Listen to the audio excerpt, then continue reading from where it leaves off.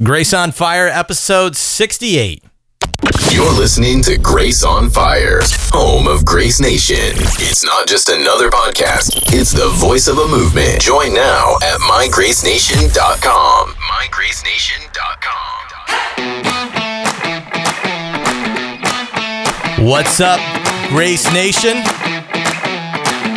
I've got the Professor for Life back on the show after a month-long sabbatical. He's drinking water, he's hydrated, and he's ready to go. What's up, Brian? Oh, it's great to be back, Jonathan. Great to be back with you all, Grace Nation. I'm ready. He's ready. We're not ready. We have no idea what we're doing here. And welcome to the show. My name is the Reverend Dr. Jonathan G. Smith, a.k.a. Smitty, and I'm your online pastor. My goal is to help you craft your life for a higher purpose, and today we're talking about how to apply the Bible to business and life. And we're going to teach you how to be prosperous, generous, teach you to make loads of money, right? Is that what we're doing? No, we're not going to do that. Though if that was a accidental product of this, that would be fantastic for everybody. Yeah, and that's all we guarantee, that if by results of listening to the show that you make $1 million, what would you do if you had $1 million? Like if you had $1 million, somebody gave you $1 million right now, what would you do? I would not do anything for 3 to 6 months, and I would acquire as much wisdom as possible so that I wouldn't quickly spend $1 million. Do you think you would spend 20% of it? I would literally I'm pretty content with where I am in life. I would pay off my house, which would be at this point less than 10, it would be like 20% of it. But the rest of it, I would set up means of allowing that to grow, and I would set up a foundation to be as generous as possible with it. Really? Yeah, really. Really? Yeah, $1 million, it could be life-changing if it was handled properly and if it was invested properly for the long term. You're far more responsible than I would. I would go out to Fleming's and buy a steak, like $75, $75, and I'd buy a $35 baked potato and whatever else I could spend because I just got $1 million. Well, that's easy. That's just a couple $100. Of course, I'm going to have a little celebration. Well, that's what I was saying. Yeah. I mean, come on. That was the most responsible, I would make all these proper investments. Not me. Well, I've actually thought about it because if you want to be ready for that kind of money, you have to have a plan or it just goes through your fingers as quick as you acquire it. So you have to actually, again, what kind of person do I need to become? Well, that's the question that we're asking today. Welcome to the show. If you are new to Grace on Fire, my good friend Brian Russell's here back with me. He is the professor, dean of faculty at Asbury Seminary. Is that right? Provost? You have so many titles, I can't even keep up with it. Associate provost and dean of the School of Urban Ministry and professor of biblical studies. That sounds really incredible. Way to go. Well, listen, this is what we're going to be talking about today, because the truth of the matter is that unless you have a windfall, and unless you have you hit the lottery. If you played a lottery, I don't play a lottery, but I know people that do. All of a sudden, you were to drop a load of money in your lap. I don't know what you do, and actually, what you would do with that $1 million actually would probably demonstrate a lot about your character. And we want to talk today about how to develop a life of wisdom, how to develop a life of generosity in order that you can set your life up, not to make $1 million, not to be rich. And like I said, if it's a byproduct, if something happens to you, what you do with it, the person that you become, all of those sorts of things are important questions that we need to address. And so what we're going to do today is we're actually going to take a step back as we're back talking about personal development. And we have this example, and here is the example. I have a dear friend that I've been discipling now for going on a year, and when he's a businessman, he owns his own gym, and he has a number of personal trainers that work with him. And if you're listening to this, you know exactly who I'm talking about. But one of the questions that one of the challenges that he had when he and I first started working together was he basically got burned out on church. And there was some things that happened. There was some scandals, some just, bad church stuff. Yeah. And everybody has bad church stuff that's happened. And so some bad church stuff happened, and he basically stopped going to church. Now, he didn't stop being a Christian. He didn't stop believing in Jesus. He didn't stop trying to live a moral and good life like we would think. But he just stopped. And he had loads of questions. And so one of the things that I asked him to do is I said, look, let's just start with a basic Bible reading program. and let's just start reading what the Bible actually says. Let's put away all the questions, all the dogmatic questions, all of the questions about this, that, and the other, and let's just read it for what it says. And so we began to do that, and we began to work on some other areas of his life. And 8-9 months later, he's saying, I feel like my life has changed. I feel better. I feel, and he's talking to me. He says, I'm just feeling more secure in my faith. I feel like my faith has grown, and it's actually a pretty remarkable thing. And so we're going to be talking about how to do this, and we're going to be talking about how to read the Bible, not just for personal edification, but really the deeper question, which is how to apply it to everyday life for the purpose of transformation. And so Brian and I, we have worked, I think we've worked on this outline for an hour, and who knows if we'll even follow it all. Well, that's the fun. It's the fun about the podcast here. We have an aim. We have a goal. If we get to that goal by the end of the show, we'll see what happens. So anyways, we're going to get into this. We're going to start off with a tip of the week, a little bit different. We're not going to go into street theology today, but what you're going to see is that we're going to be talking about basically street theology throughout the show. And then we have, in our tip of the week, we're going to talk about 6 personal development gurus that we are recommending for you to listen to. And these are guys that we have listened to, that I wouldn't say that we vetted, because it's not really what our goal was, but we sat down and said, these are Christians, these are guys that have gone through this, and we can listen and learn from them. And then we're going to get into the deeper aspect today of listening to what the Bible says with the goal of transformation. And we've got some fun examples for you. So hang on as we get into the show today. And now for Smitty's Life Hack Tip of the Week. And for our tip of the week today, we are talking about 6 gurus. I like to call them gurus, but 6 men really who have excelled in the area of personal development.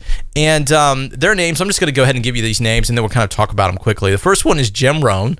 The second one is Zig Ziglar. The third one is Dennis Waitley. And then the fourth one, Dave Ramsey. Fifth one, John Maxwell. And the sixth one is Michael Hyatt. So let's get back to the top of this. The first 3, Jim Rohn, Zig Ziglar, Dennis Waitley. I mean, Brian, these are 3 guys. Not everyone would know Dennis Waitley, and probably not Jim Rohn, but Zig Ziglar obviously is the one that stands out. But why are these 3 guys, what made them so successful? Well, what made them successful is they're really from a previous generation. Of those 3, only Dennis Waitley is still living, and he's well advanced in his years now. But these were guys that would have kind of come of age in the 1960s, 1970s, and then became as popular as they were going to be in really the 80s and the 90s, and then beginning to wind down. And what they were able to do is these were all successful business people. Especially Rohn and Ziglar were actually salesmen who were had phenomenal success, and then basically were invited then to speak to others about how to replicate that. So they were persons who were Christians, who used Christian principles and talked in really down-home, easy to understand language that helped people grow in their business and their life, while at the same time kind of spinning in Christian ideals. Dennis Waitley, a little bit different. He's a Christian man as well, but he grew up, he was a Top Gun, so he came out of a military background, and he has a PhD in psychology, and his area of research was kind of on mindset. So part of his career, he was the mental coach for the U.S. Olympic team, for example, and helped athletes to prepare for success, and particularly how to deal with challenges. So he's done a lot of research. His most famous program is called The Psychology of Winning, where he talks about attitudes and the practices and habits that you can do to make sure you're at your best. Again, all 3 of these persons, previous generation, brought Christian values to their work to help people, essentially what we'd call to be wise in their lives, in their thoughts, the way they do business, the way they handle wealth. Okay, and so Jim, Zig, and Dennis, these guys are from a previous generation, and then obviously we have the guys that we know today, Dave Ramsey, John Maxwell, and Michael Hyatt. Now, Dave Ramsey is really well known for personal finance. And so I mean, we could talk about him, but he's definitely somebody that we could listen to. John Maxwell is somebody that I've benefited from just recently. In fact, I think in just a few episodes ago, I actually gave a recommendation on him. And part of my Gen X rebellious background was to say I don't want to listen to any of these guys. But now that I'm older I said, well, actually, they have good things to say. When the student's ready, the teachers appear. Yes, that's excellent. Is that a haiku?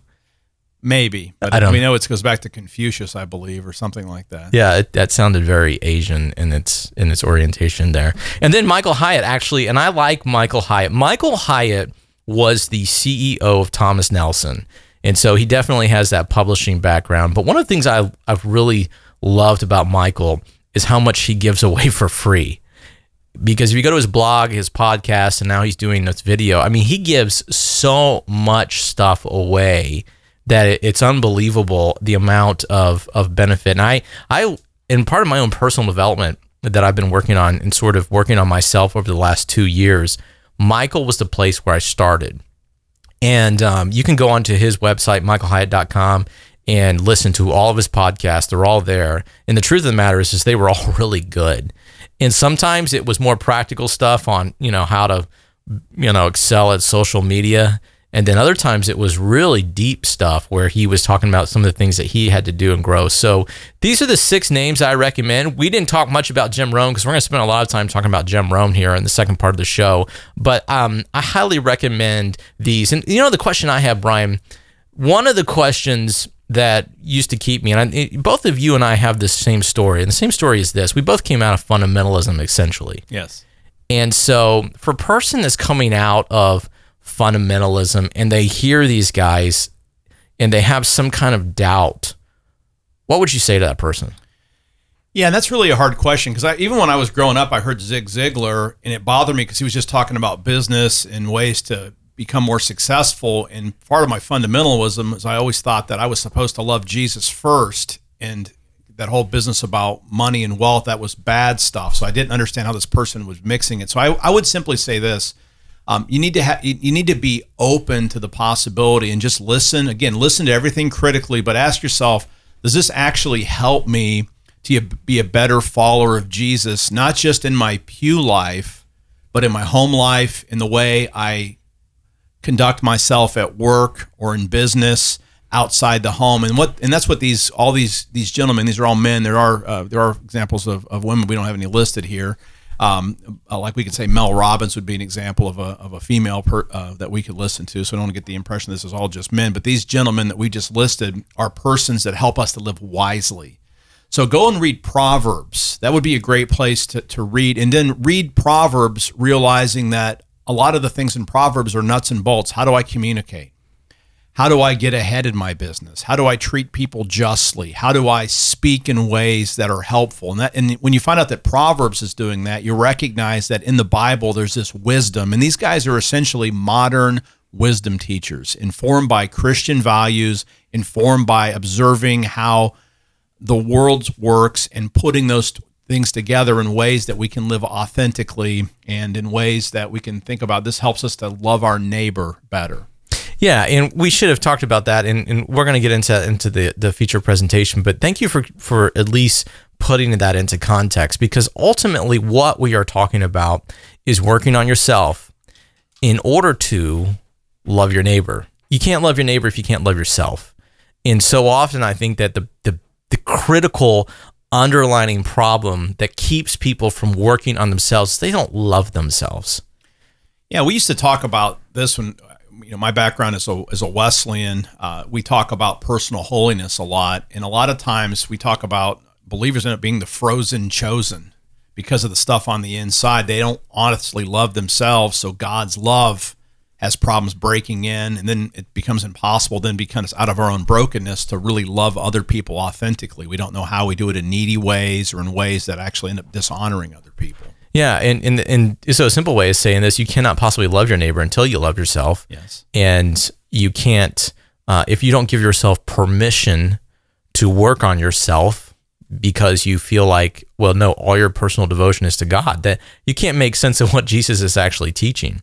And so this is helpful. This is our tip of the week, that really beginning, if you're looking for a place to start, there's loads of material out there that's available. Some of it's for free. Some of it is for nominal cost. And we're going to get into this show a little bit now, into our feature presentation, and give some practical examples. But the place that we want to start is actually how to read the Bible and to apply it to business and to life.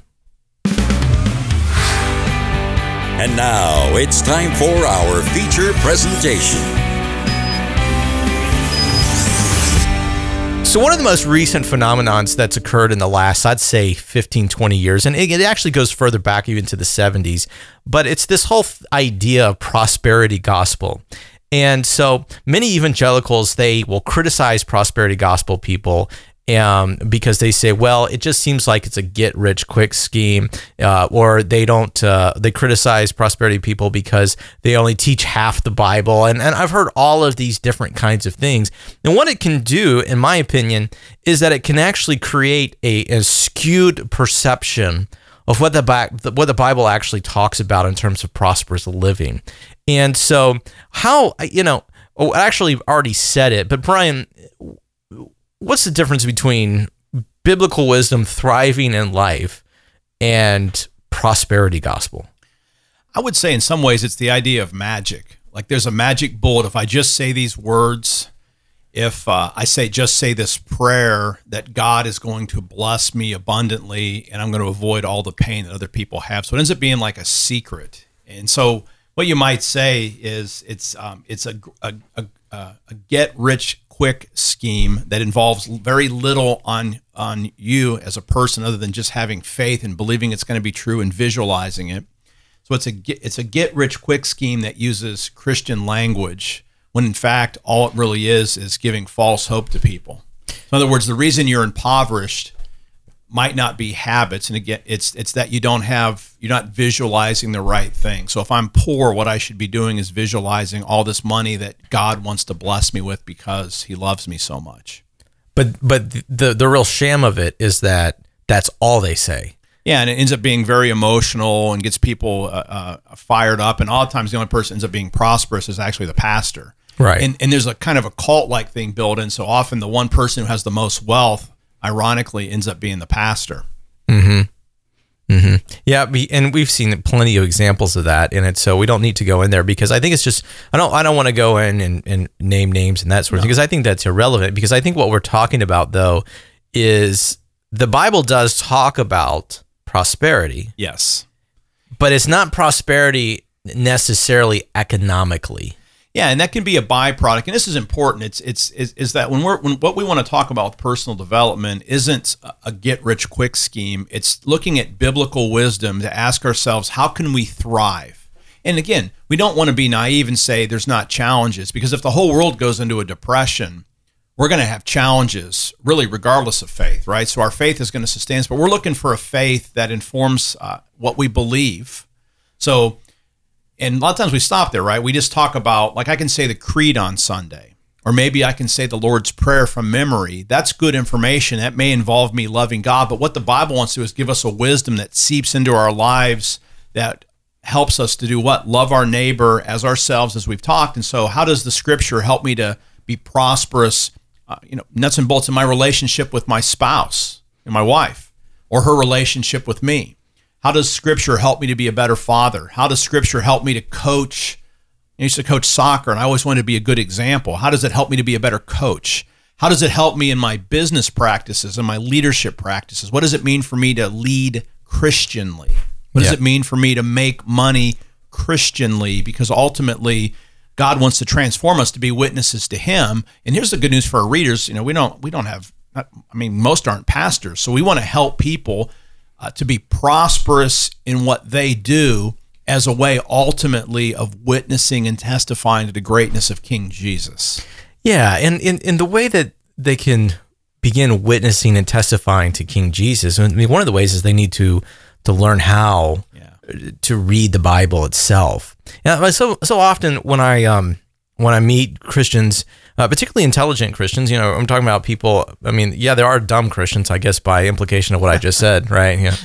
And praise God for them. I don't know. That's going to a rabbit trail. Maybe just say engaged Christians, persons that are actually trying to read and gain knowledge and learn things about the faith. Sure, right. That's what I was trying to say on Grace Nation as I apply grace to myself and my verbal faux pas. So anyhow, and mine were unengaged Christians. Yeah. Same thing. Same problem. Well, I've run into unengaged Christians, so that's the problem, right? And I want to get you engaged because, again, the Bible is so full of content, and yes, there is some time distance in its language that we have to overcome and we need to learn how to overcome.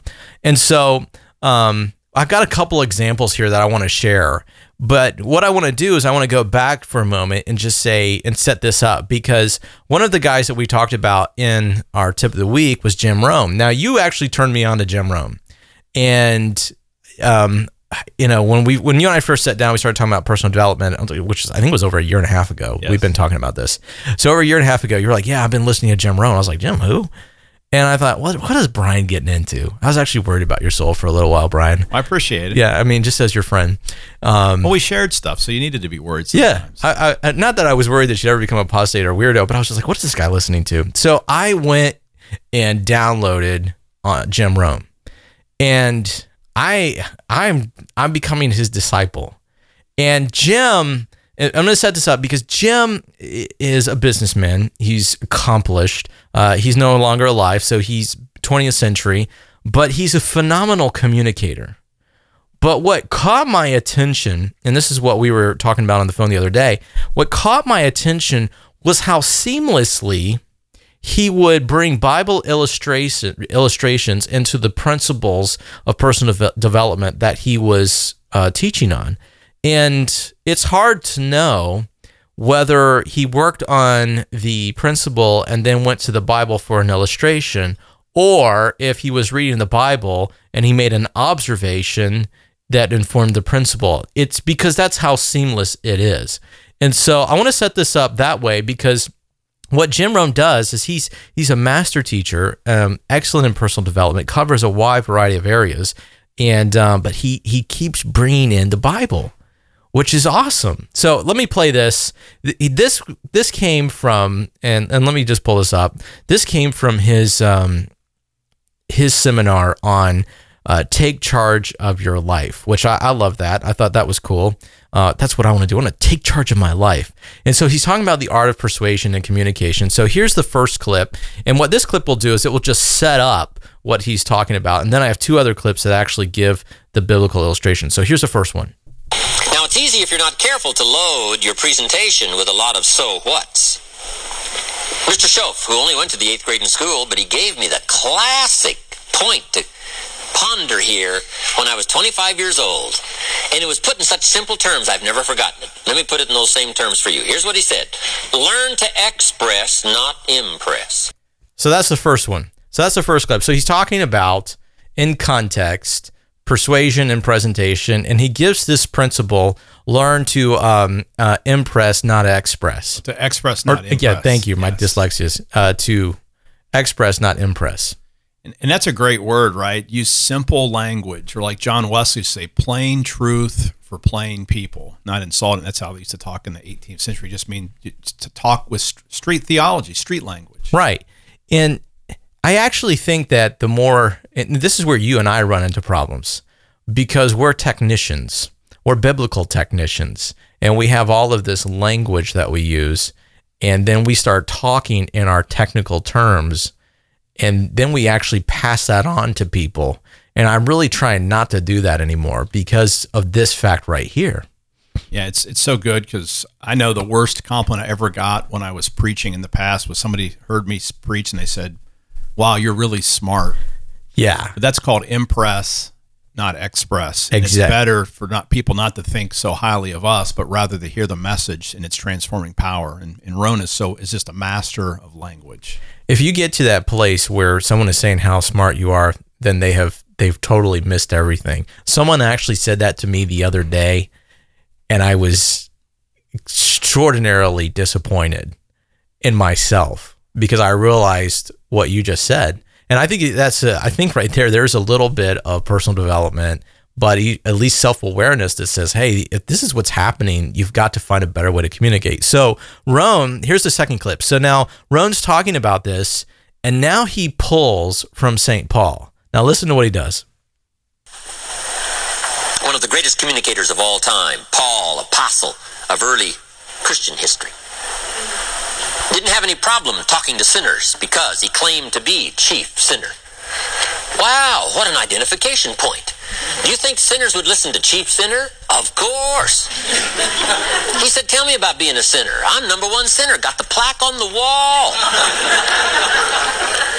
What a way to begin, right, if he's talking to sinners. I love that. I absolutely love that clip. Now, when I first heard that, I'm thinking, wow, Paul, chief of sinners. I never thought of it. Wow, Paul is putting a plaque on the wall so now he can connect with everybody. Yeah, and that's a great insight, right? Because in seminary, we would talk about what that means, or even when we would do the Lord's Supper, we think, yeah, if I take communion first and I'm the pastor, that means I'm the chief of all sinners, and I'm illustrating that, but we never say that. Instead, it's back to that principle. All these things help us to love our neighbor better. Right. Do I love my neighbor enough to use words that express, not just impress? So here's the final clip. So the final clip is from Jesus. I love these clips, by the way. These are awesome. Aren't they? I mean, he's amazing. I love how this thing works. And the technical aspect of this, by the way, is I'm using Audible. And you can go and as you're listening, they have a little recording button. You hit clip and it will take you and add a clip together. So here's the third one. All right. So this is Jesus and the call of the disciples. That's you, Peter, James, John, at the very beginning. So here we go. Recruit, and if you keep insisting on saying recruit to fishermen, we call you naive. You got to change your vocabulary. He said, I now wish to teach you how to become fishermen. Now see, they understood that language. He said winning people is a lot like fishing. Now see, they understood that story. If it's like fishing, we can figure it out. Here's the next clue to identification. So you get the idea. I mean, you see, here's Jim. He's a businessman. He's a Christian. And somehow he has been able to interweave these principles and his knowledge of the Bible together so where it just makes plain sense. Now, how do you learn that?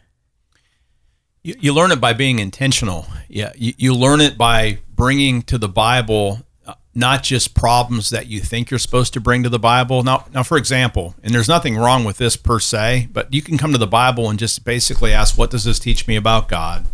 What does this teach me about salvation? What does this teach me about sin? All the different, what we'd call these theological issues. And a lot of academic seminary teaching tries to read the Bible that way just so we can understand doctrine better. But that's part of it. That's love God. And so all those things, we're not saying anything's wrong with that because we have the foundations of the faith involve us learning the right things to confess and to believe.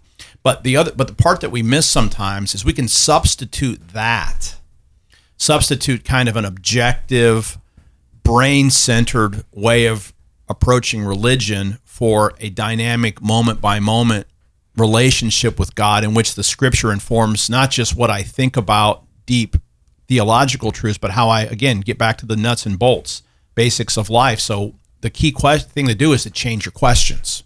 You change your questions, you change your life. The quality of your insights are rooted back to the quality of your questions. Just like a surgeon has to use certain kind of instruments or a carpenter uses certain kind of tools, we have to bring a different set of questions to the Bible. And so what's Roan doing?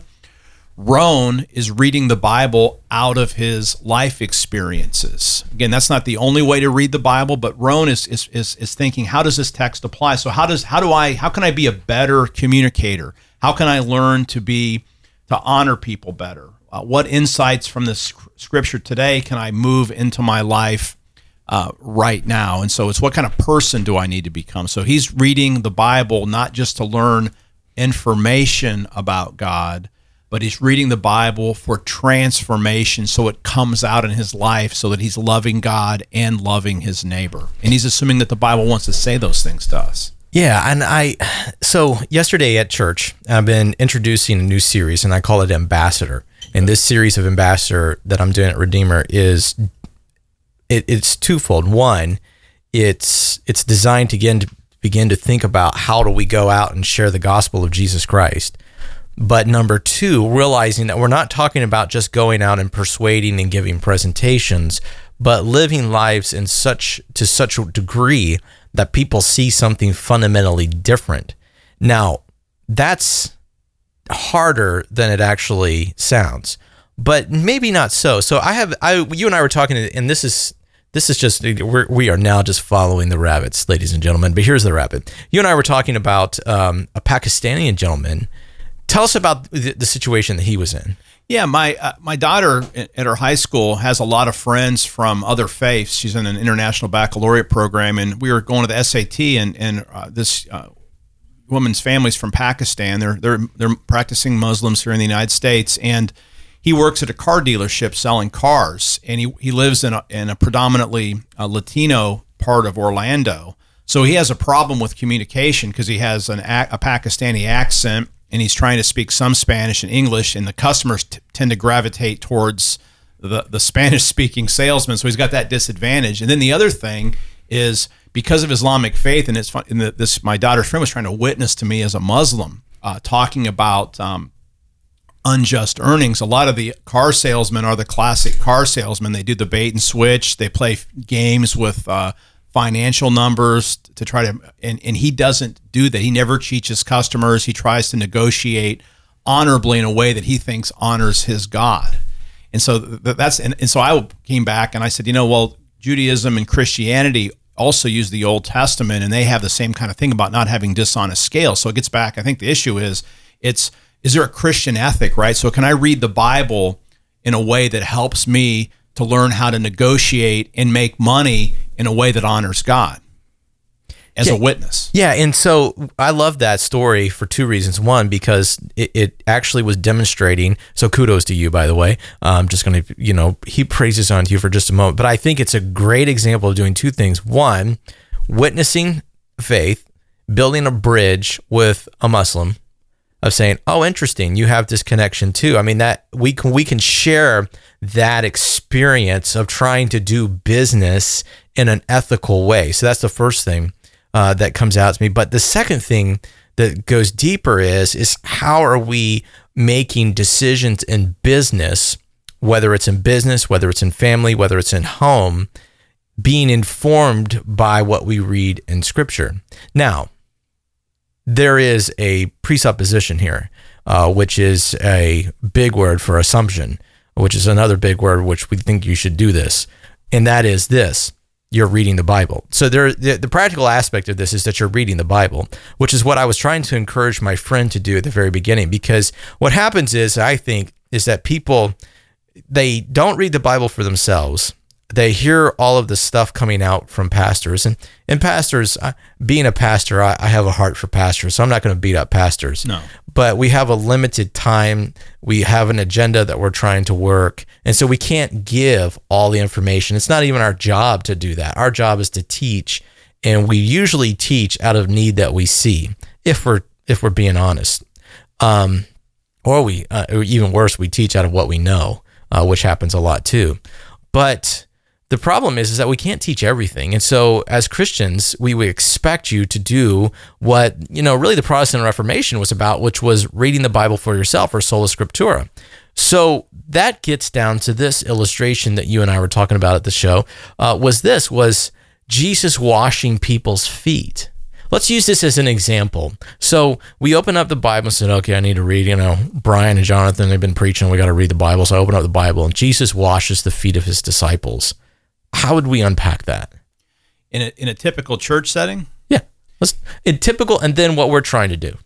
Yeah, in a typical church setting, that gets talked about how Jesus becomes the model of servanthood, and so Christian leaders need to be servants first. That's the typical takeaway there. So Jesus is teaching his disciples that they need to learn to serve the people that they're leading. Yeah, and so service then becomes, okay, I'll volunteer a few hours at my church. Yeah, and so it's that's not bad. It isn't bad, and but it's an in the walls. It's a bifurcation of life. There's my church life, and then there's the other hundreds of hours that I spend when I'm not in church, and it separates those things. And we think of Jesus' model within the church context. Right, but let's blow that out now. Yes, because we want to blow that out to business owners, and the questions then become like, okay, well, how do I serve my customers? Yeah, and we can even use we mentioned Zig Ziglar, and Jim Rohn actually quotes him sometimes. Zig had this saying, it's one of his most popular sayings: you can have anything you want out of life as long as you help enough other people get what they want. And underneath that was the takeaway, I need to be the servant of all. And so the key of business, and Jesus says, the greatest one's going to be the servant. I've not come to be served, but to serve and give my life as a ransom for many. He washes his disciples' feet. So the takeaway is we need to think about everything that we do in our lives out of that context of servanthood, washing. So what would it mean to figuratively wash my customers' feet if I'm a businessman? In other words, how can I use my product that I'm selling as something that can actually genuinely, authentically help someone? How can I see the way I treat my employees as an act of service? How can I see the way I interact with other members of my family as service? So service isn't just church, it's everything. And I see that as a practice and a habit that I can begin to put into my life that's going to lead me to some substantive success. So there's no necessary guarantee of dollars at the end of that, but that's how I live as a Christian, that I see what I do, not just in economic terms, but in how many people can I serve with this. Yeah, and now let me ask you a question here, because this is a couple of things that came out as I was listening to you, because I think that sometimes when we think of the word service, that we hear sacrifice. Yeah. And then when we think sacrifice, we think pain. And then when we think pain, oh, this is something I just have to do to endure. But is that what Jesus had in mind? No, what Jesus is ultimately thinking about is the key to life is to be other-centered. Okay. Because ultimately, pain is going to be part of life. Yeah. But the question is, are you more likely to have pain by only focusing on yourself, or are you more likely to have pain by focusing on others? And so, in what kind of pain are you trying to bring on yourself? And the Bible's highest vision is that we're to be other-centered, which means, sometimes that may bite you in the foot in some ways, that brings things back. But other times, the idea is that long term, that's going to be the ultimate greatest good, is to live a life for other people. And that's what's embedded in Scripture. And so business relationships, what instead of just seeing business as a way that I can maximize profit just for myself, for my family, and sort of selfishly hoard that, what if I see my business as, again, servant to others? I'm other-centered. I want my customers to have a fantastic experience and to be glad they interacted. I want to have employees that can make as much money as possible so it blesses their families and not just mine. So if we're all out to actually be agents of blessings to others, serving others, presumably that also comes back our way. Instead of everybody just being, I'm in this for myself, I'm going to be selfish, I'm going to hoard, that's where problems happen. So this is a way of actually blessing the world, in some ways reflecting who God is, because God blesses us unconditionally. Right? What does God get out of that? Okay, so And I love that, because what we did was we took just an example. We took a story that was in the Bible and we just blew it out and began to apply this thing in so many different ways. And I want to say this before we get too far off onto just what it means to serve, because that's not the point of the show, but it's a good illustration of taking what Scripture has and applying it to a broad area of life. And there's so much of it. And so it's as if that we have, and I wish that, I really see this more and more, but I wish that Christians had this understanding of just what the rich treasure the Bible is. And that it's packed full of just practical life experiences, incredible stories of what not to do in so many ways.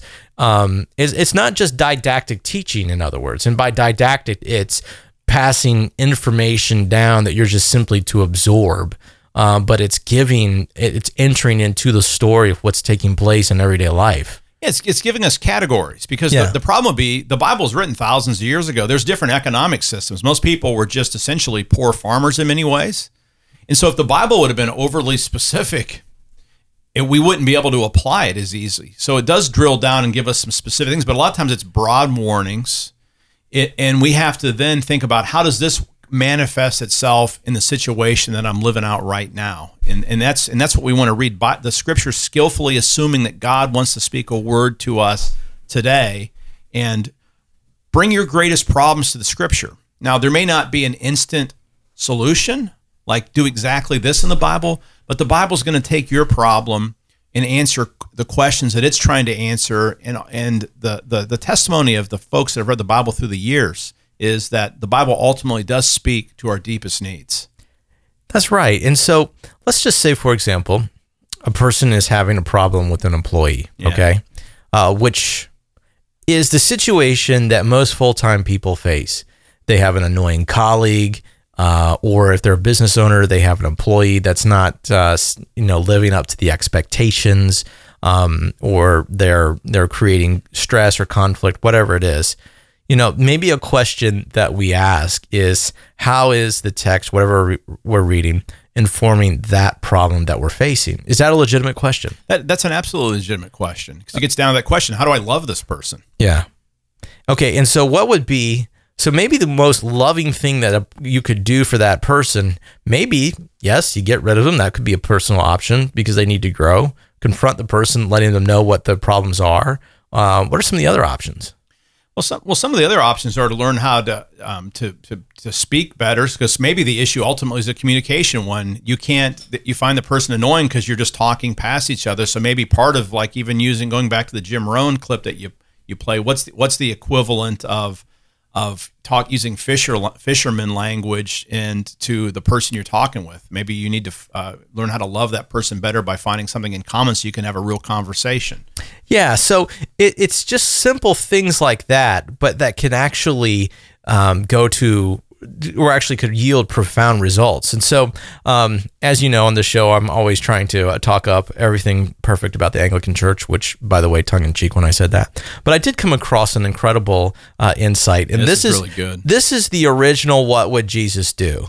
Which obviously WWJD is like, oh, that's so shallow. But listen to what he actually said. So this is put into a context of living the Christian life and avoiding the worldliness, avoiding temptations, and doing evil. And the truth is that in the context of business, the subtle temptation to commit evil is there every single day. I can just cheat my customer a little bit, or I can bend the rule here, or I can do this. I mean, it's subtle, and it's there, and it faces everybody. Or I can, shave off here or there.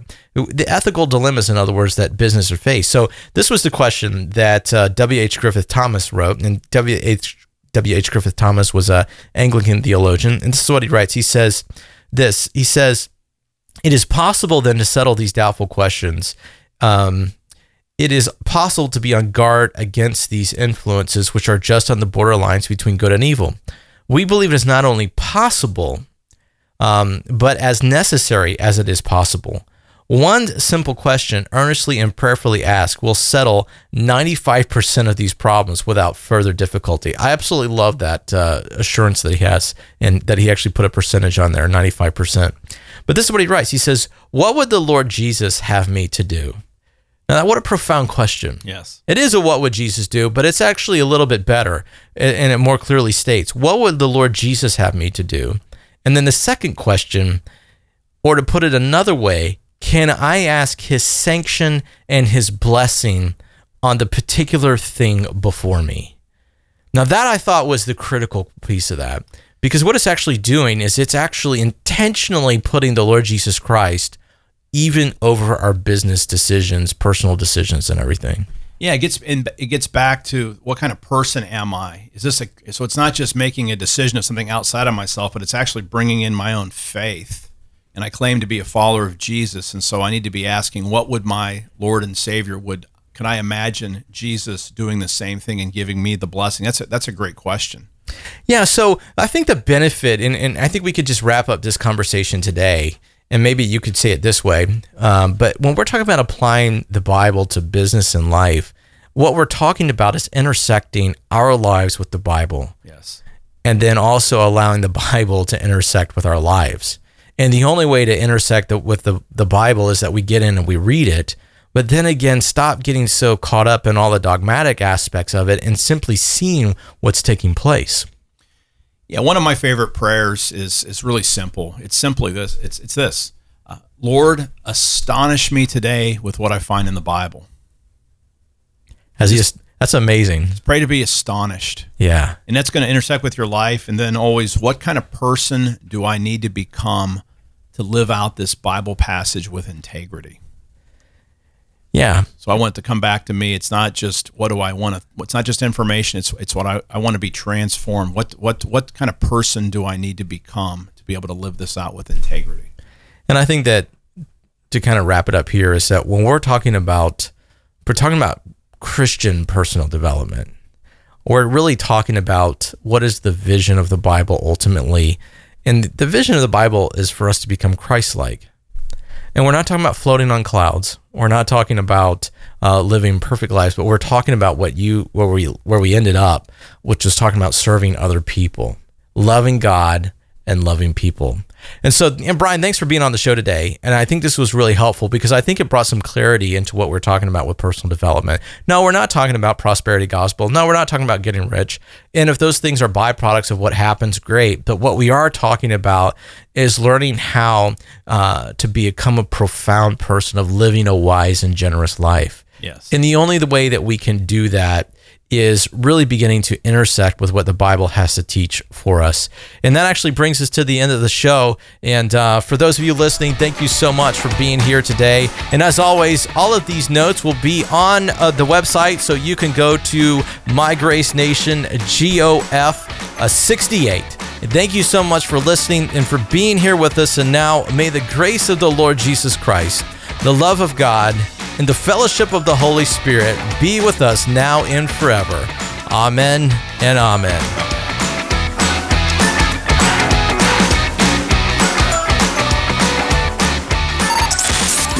Thank you for listening to Grace on Fire, a Verve Creative production. For show notes, links, and more, please visit mygracenation.com.